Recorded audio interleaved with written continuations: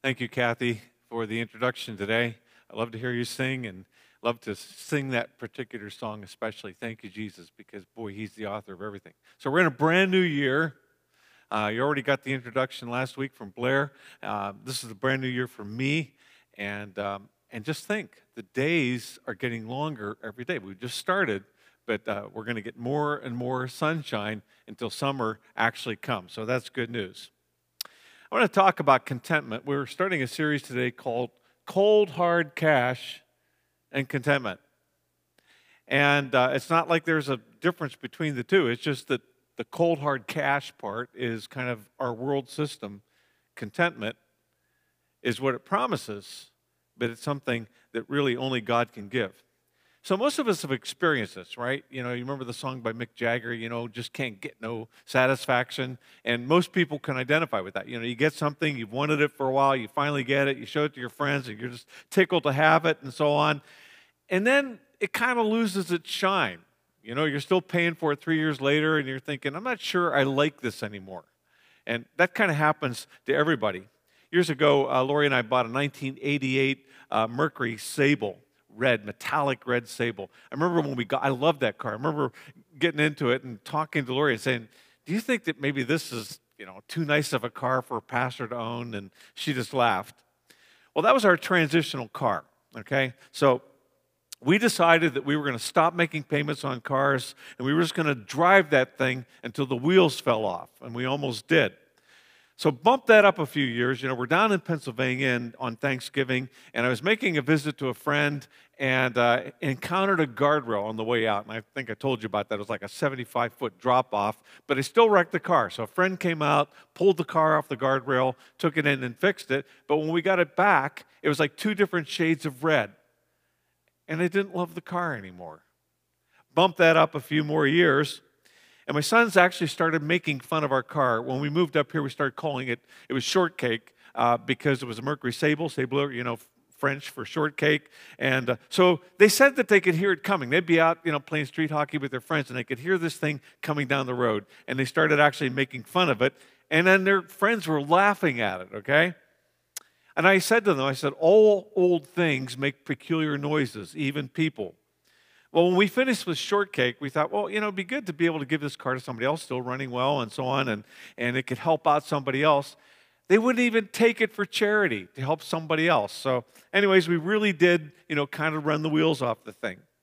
Shortcake and numerous other things that I've owned, have proven to me that if you're trying to buy contentment, it will never happen. It will never happen. It's way too expensive. Way too expensive for me, and I'm guessing for you too. And I'll tell you why. See, the odds are stacked against your being content. Last year, there was $512 billion that was spent on marketing, on advertising, okay? That's down 11% from 2019. Advertising and marketing could be called manufacturing discontentment. In other words, you may be contented for a little while with what you have, but if you watch enough ads, I can guarantee you that you will be discontent by the time they're through. And you just need to understand, it's kind of, marketing is kind of in bed with the devil, because the devil knows that if he can make you discontented with how much money you have, or who you're married to, or how your kids are doing, or how nice your car is, or how much money you make, it's going to be much easier for you to step over some line that you swore you'd never cross. And it's called the center line down your highway. And when you think about it, discontentment is kind of the gateway to breaking most of the 10 commandments. Commandment number 10 is don't covet. And, basically the first 9 are about, how we do that, how we break, how we covet and how we get what we want. Now, here's the irony. There are a lot of people who have possessions that you would never want. They have a situation in life that you would never want. You look at them and, they're not bad, but they're not all that attractive. You wouldn't want to look like them. You're not jealous of them, but they're content. They're not lazy. They're not just satisfied with the status quo and floating downstream, but they are at peace with that crusty little monster inside that says, I need more. I demand more. I demand to be treated better. I demand more out of life. It's called contentment. It's called discontentment, actually, and you can't afford it. You will die being discontented if you go after that. And when it comes to discontentment, you have to be careful because it's one of the most destructive things on the planet. Like it's more destructive than rust and germs and COVID-19. Because believe it or not, discontentment can turn, a 3-year-old perfectly good SUV into an embarrassment. It can turn a 3-year-old, iPhone into an antique. It can destroy things. And discontentment has the power to ruin your marriage, ruin your possessions, and ruin your relational world. And I'll tell you, it will leave you with a rock for a heart because you always need more. You can't afford contentment, but you can have it because God gives it to us. Now, into a world that seems to be discontented no matter how much it gets, God offers contentment, as I mentioned, to poor ordinary slobs just like me and like you, I might add. Listen to what Paul says about contentment, and he probably talks more extensively about it than anybody else. He says, I rejoice greatly in the Lord that at last you have renewed your concern for me. Indeed, you have been concerned but had no opportunity to show it. I'm not saying this because I am in need. I have learned to be content whatever the circumstances. I know what it's like to be in need.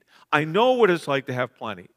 I have learned the secret of being content in any and every situation, whether well-fed or hungry, whether living in plenty or living in want. I can do everything through Him who gives me strength.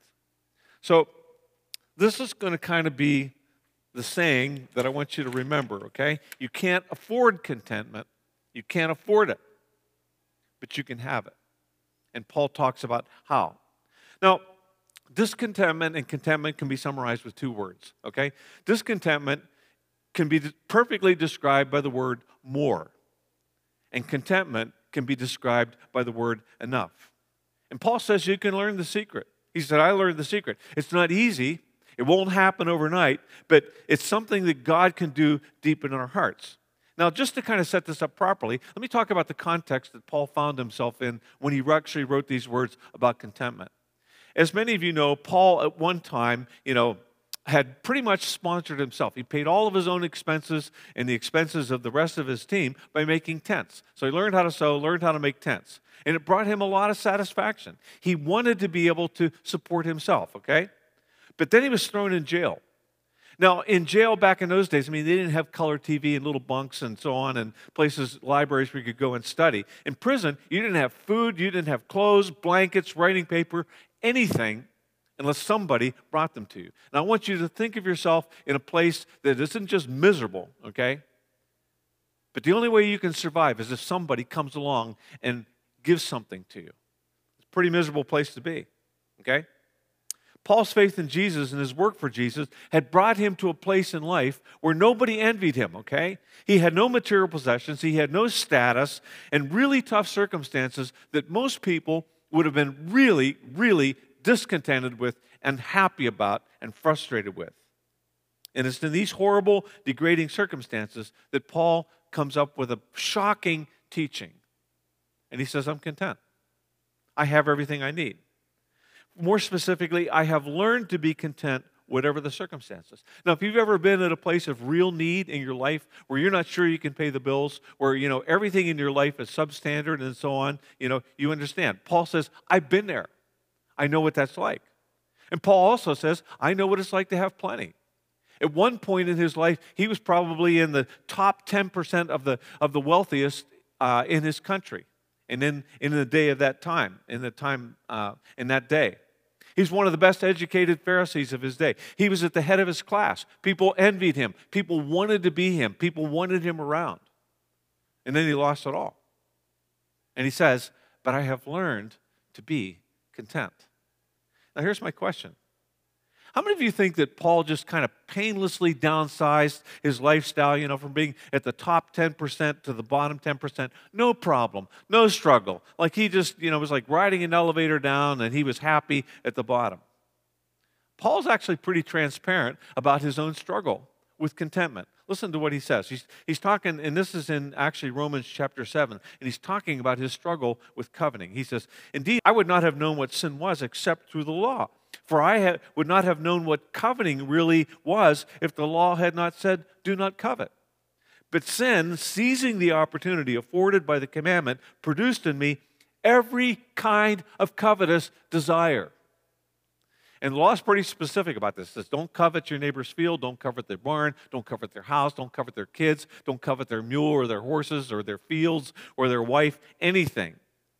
And so it basically fits just about every category. Now, coveting, by definition, is discontentment. And Paul says, I was filled with every kind of covetous desire.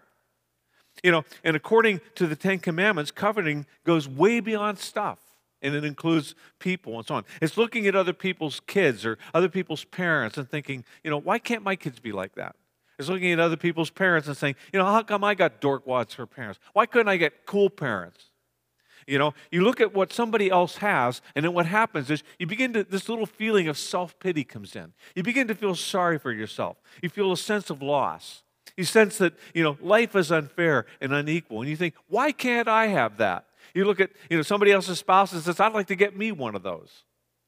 And moving from covetousness to contentment, Paul reveals something amazing. He says, I have learned that contentment is unrelated to how much you have or who you have in your life. Paul says, I have learned the secret of being content in any and every situation, whether well-fed or hungry, whether living in plenty or in want. There's a secret to it, and you have to learn the secret. And there are times in life when you have to relearn it, okay?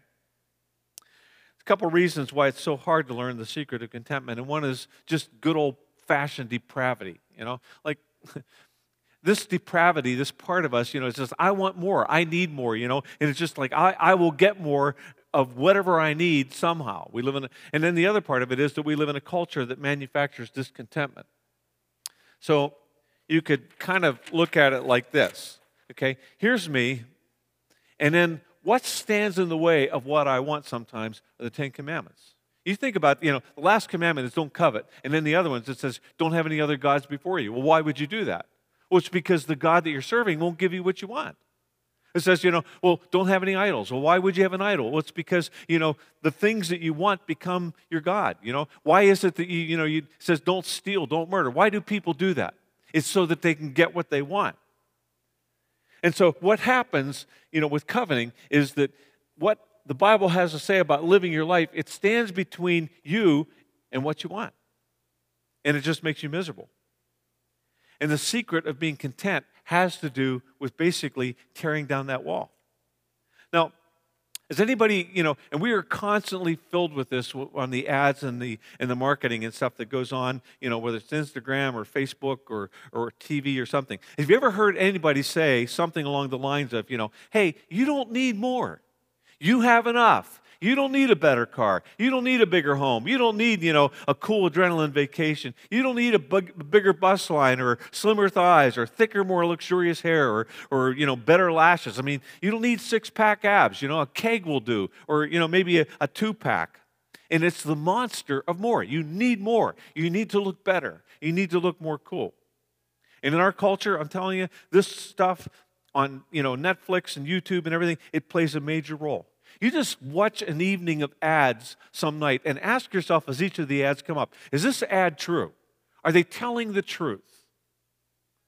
And the answer most of the time is no.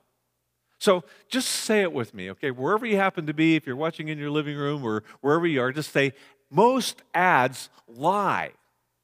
They tell you untruths so that they can manufacture discontent in your heart with what you have so that you'll buy their product. Did you know that there are people out there that are paid just a lot of money, okay, megabucks, to find out what the soft spot inside you is, to find out how to get inside that desire in your heart and crank it open so that you can get exploited? Now, we have basic needs, right? We all have needs for food and for water and shelter and so on. We have needs for companionship and friendships and stuff. But we also have needs for other things, like respect from other people. We have needs for meaning and significance in life. And what the commercials are promising most of the time is people will really like you. People will think you're really cool. People will really want you around. This will make you a better person if you have our product. Now, is that true? Of course not. You can't buy that kind of stuff. And the problem is that in our hearts, the whole thing works. Remember the law of exposure? And this whole thing comes right after the law of exposure. We believe that better and more expensive things will meet our needs and satisfy us. And once that process begins in your brain, that you need this thing to be a better person and to have more friends or have other people think that you're cool, it will continue. Your brain will work on that until you actually get what you want, no matter what lines you have to cross to do it. It will. That's just the way we're made. Now, here's what you need to know about discontentment. This is the itch that just can't quite get scratched. And if you try to take this road down to the end of that road is debt, which means that you have less margin, which means that you have less to work with, which means that your money is going out to somebody else. And we're going to talk a little bit more about that next week. But I'm telling you, this whole thing, when you lose this margin and when you just can't scratch this itch, it destroys lots of stuff. And it will take you into debt. And besides eating at our souls and eating at our happiness and eating away the margin in our lives, discontentment ultimately strangles one of the most important things that God asks us to do. And one of the most satisfying things is generosity. See, if you give in to this whole thing of discontentment and so on, and you lose your margin when it comes to your finances and everything like that, and then God prompts you to be generous, what you're going to say is, well, I can't afford to be generous. Why would I give my stuff away when I don't have enough for me? And it just gets very destructive in our lives. And when we turn down generosity, we turn down one of the most meaningful things that we do. We turn down a chance to be like God, because that's what God's like. God is generous. And here's what I know.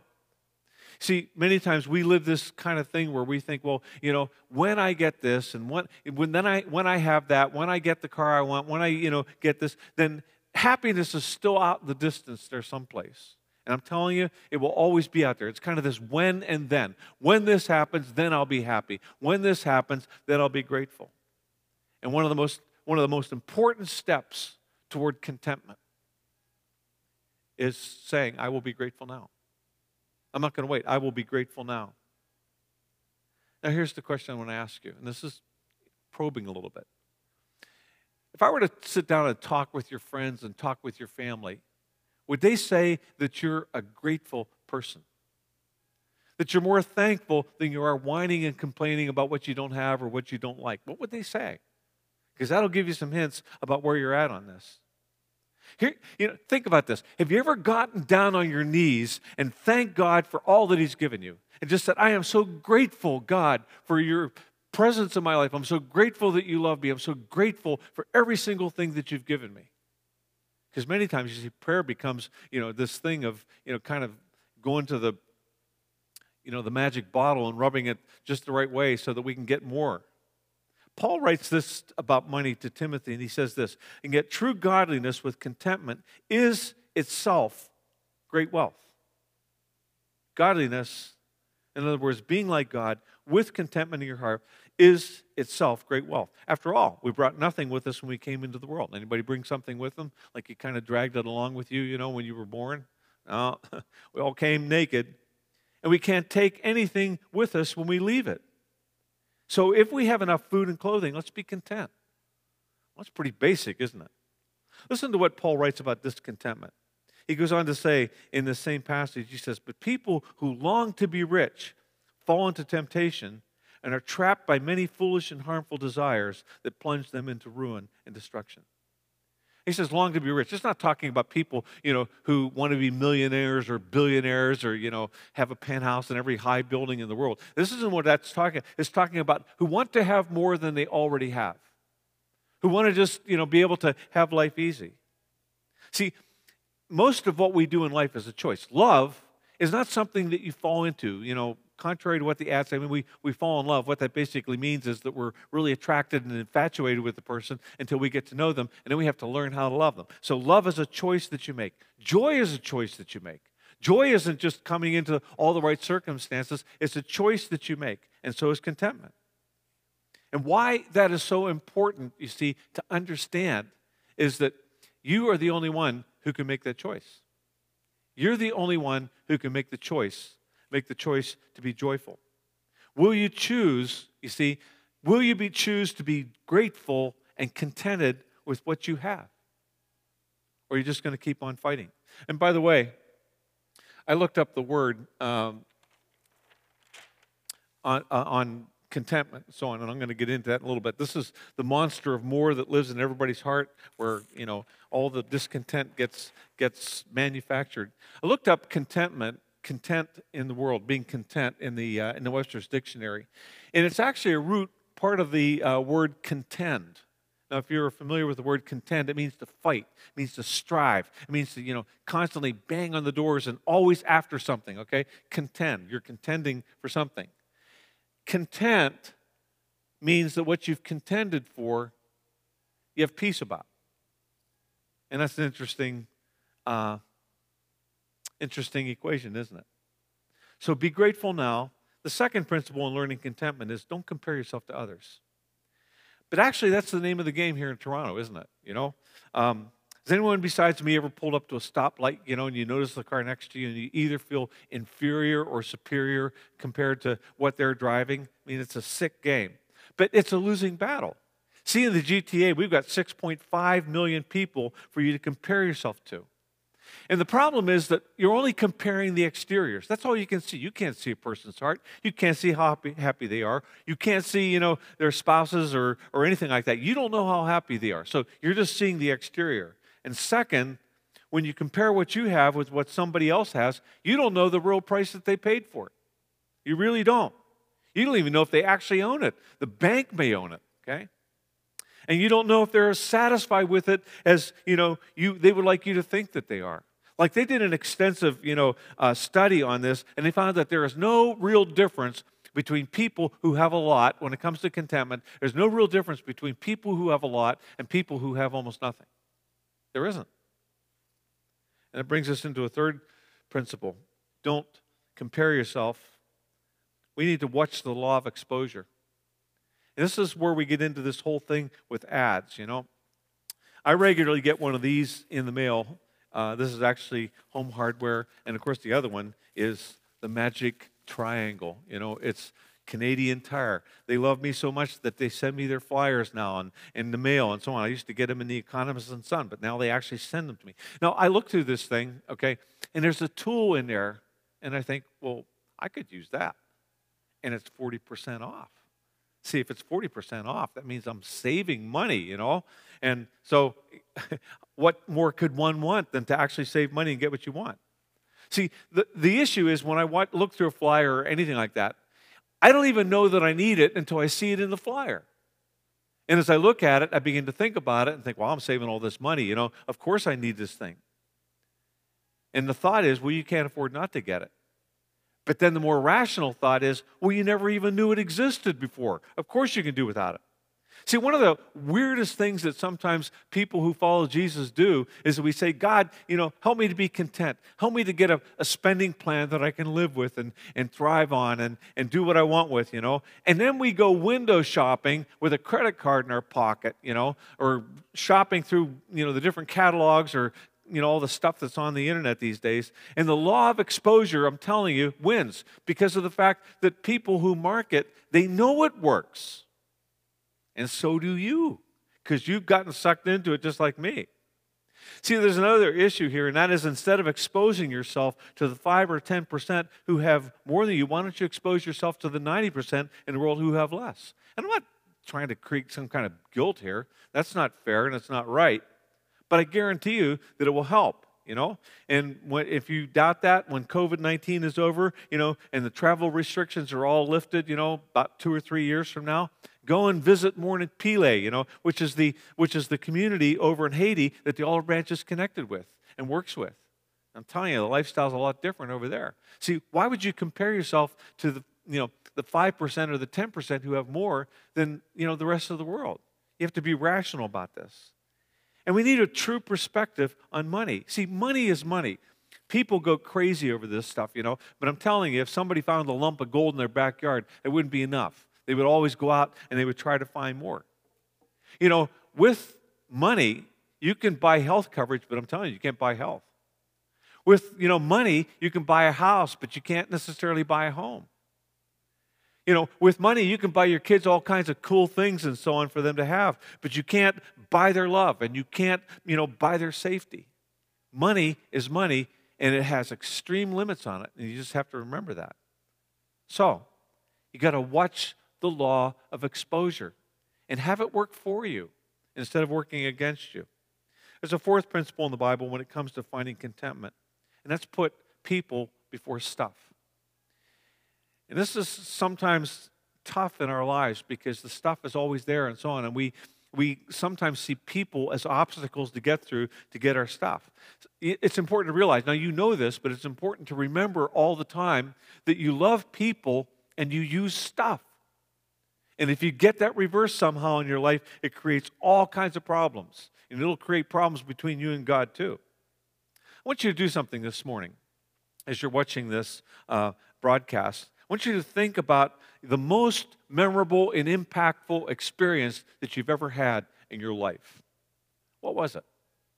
If you want to tell somebody afterwards, you can do that. We don't have time to do that now. But I would be willing to bet my pension that, the most memorable experience wasn't about a promotion. It wasn't about a car that you got. It wasn't about some Christmas bonus. It wasn't about some new house that you got. It was about a relationship. I can guarantee that.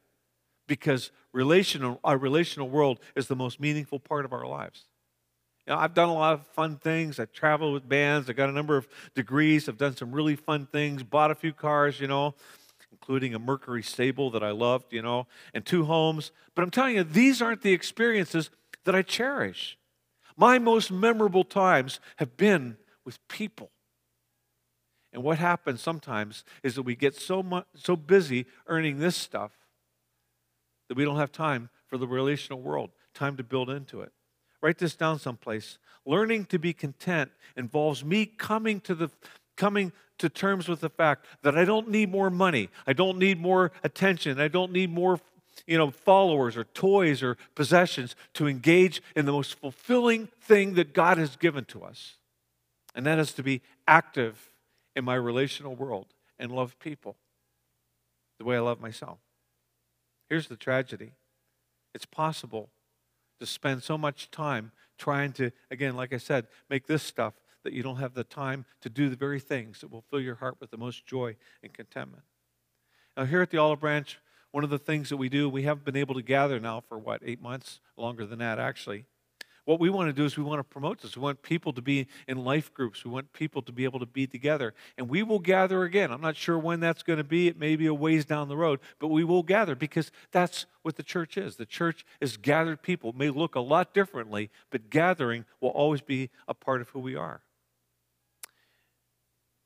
Another part of contentment is basically realizing that you can't live by the Cookie Monster philosophy of life, and be content. Anybody remember the Cookie Monster? I think from what I understand that they put him on a diet and made him eat veggies and stuff like this. But his philosophy was, me see cookie, me want cookie, me eat cookie. Did he ever get enough cookies? There ever a point where you saw him on there and he's got crumbs and, in his whiskers and all this stuff, and he's holding his cookie. He says, me can't eat another cookie, me full. Nobody. Never did that, okay? Never got enough.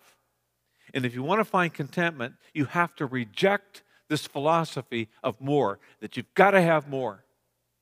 And listen to what Jesus has to say. His philosophy was, seek first His kingdom and His righteousness, and all these things will be given to you as well. He said, come to me, all of you who are weary and burdened with life, and I will give you rest. And that's what contentment is.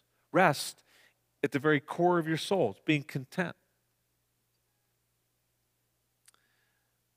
Now, you know what Paul's secret is to being content? He says this. He says, I can do everything through Him who gives me strength. God has to be a part of the equation. And this first part is something that, has largely been forgotten by our world. But I'll tell you, there is a vacuum in our hearts. And it's a God-shaped vacuum. And part of the issue, you see, with more is that we're trying to stuff that vacuum with, more toys and more cameras and more phones and cars and all these other things. And it can't be filled with that. That's like eating grass as a human being and thinking that it's going to satisfy you and nourish you. There's only one person who can fill that vacuum, and that's God Himself. And I'll tell you, that happens. He offers himself to us all, anybody who will come. And it's when we get on our knees and say, God, I need you so much. I've failed. I've sinned. I need forgiven. I need your forgiveness for my past. I need your forgiveness for my present. I need you to come into the core of my life, and I need you to fill this God-shaped vacuum down in the core of me that I try to stuff with all these other things. And he's promised that he would come. He'd come to anyone who asks. And I'll tell you, I can't fully explain how it works, but that submission ends this whole striving, fighting, trying to get more. And it gives us the kind of love that is not dependent on our circumstances. What you find that you have tremendous value. That the one who made the universe knows your name, and he loves you more than you could possibly imagine. You feel secure inside because the whole eternity thing is settled, and your heavenly Father who controls everything is crazy about you, and he's promised to help you wherever you find yourself.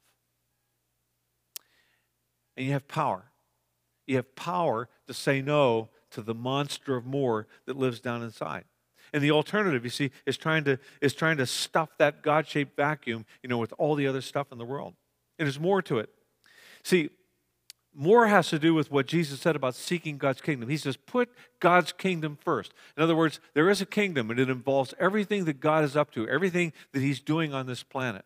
Seeking to put him first. Seek him first. It means to actually put him first. And you think about that. Why would you put yourself first? Why would you put anything else first? God, who's the king in this kingdom, he says, I want to do something. I want to do something through your life.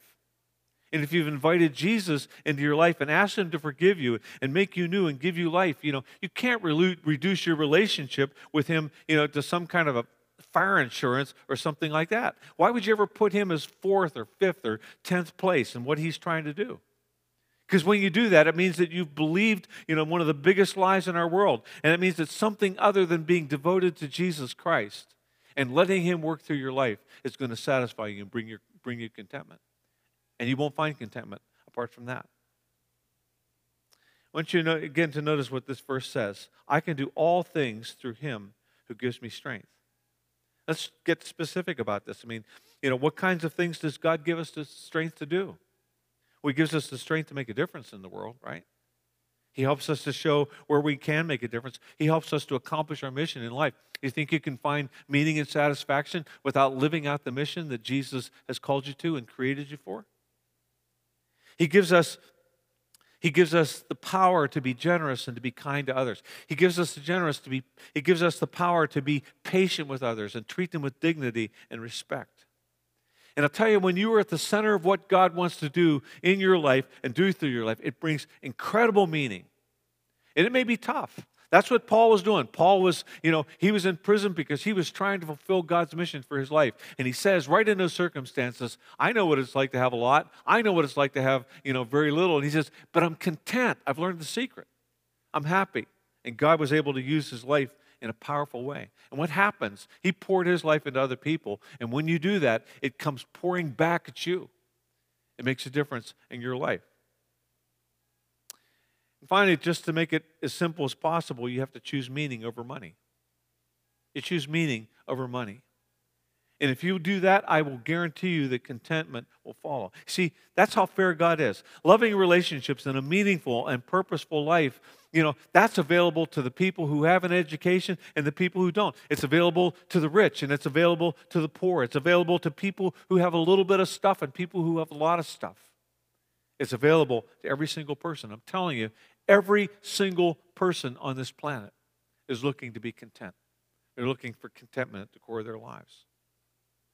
And God will pour his strength into you to find and accomplish the purpose that he has for you. Choose to be a grateful person. Don't compare yourself with other people.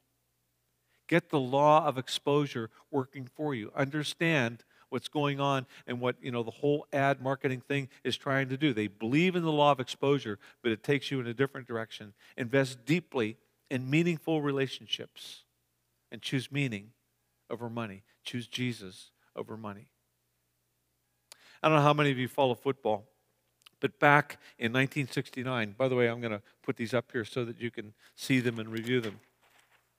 Back in 1969, Minnesota Vikings were playing the San Francisco 49ers when the 49ers fumbled the ball. Now, I don't know what you know about football, but when the ball gets fumbled, it's fair game, and whichever side picks it up first has the ball. So this massive Vikings defensive end named Jim Marshall, he scoops up this ball, and he begins running for the touchdown, okay? Now, the problem is he ran the wrong way. So he scored, for the 49ers instead, and one of the 49ers came over after he'd, crossed the end, and patted him on the back and said, "Man, thanks, Jim." Of course, he wasn't real grateful about that. But then football's just a game, right? Some people don't think so, but football is actually just a game. Jim was fine. He went on to play in 2 Super Bowls and, had a 20-year career, and he did just fine. But I'm telling you, if you run the wrong way in life, the implications are horrendous. Because you got one life. You got one life. And if you run in the wrong direction, thinking that if you just get more, you're going to find contentment, what will happen is, somebody's going to congratulate you when you cross the line at the end, but it's not going to be Jesus. Because we have one life, and we are called to live with meaning. God loves us, and He treats us with the most dangerous gift He's ever given. It's called free will. And He won't force you to do what He wants. He won't force you into contentment. He won't force you into a relationship with you. But I'm telling you, He knows what will satisfy you. And if you listen to Him, He will help you to find the secret of contentment. That's my prayer for you. Let's pray together. God, we go in a lot of different directions looking for contentment. Sometimes our goal in life is to make other people covet our lives and covet what we have and covet who we marry and covet our looks and all these things, which is often a totally different tangent. But sometimes we just spend our lives looking and looking and wanting and thinking that it's going to be the next thing, thinking it's going to be the next combination of things that we're going to kind of win the contentment lottery. When you know that the secret is much better than that. Help us to not try to buy contentment. We can't afford it. Help us to accept it as the gift that you give to people who follow you. We need your help. Amen.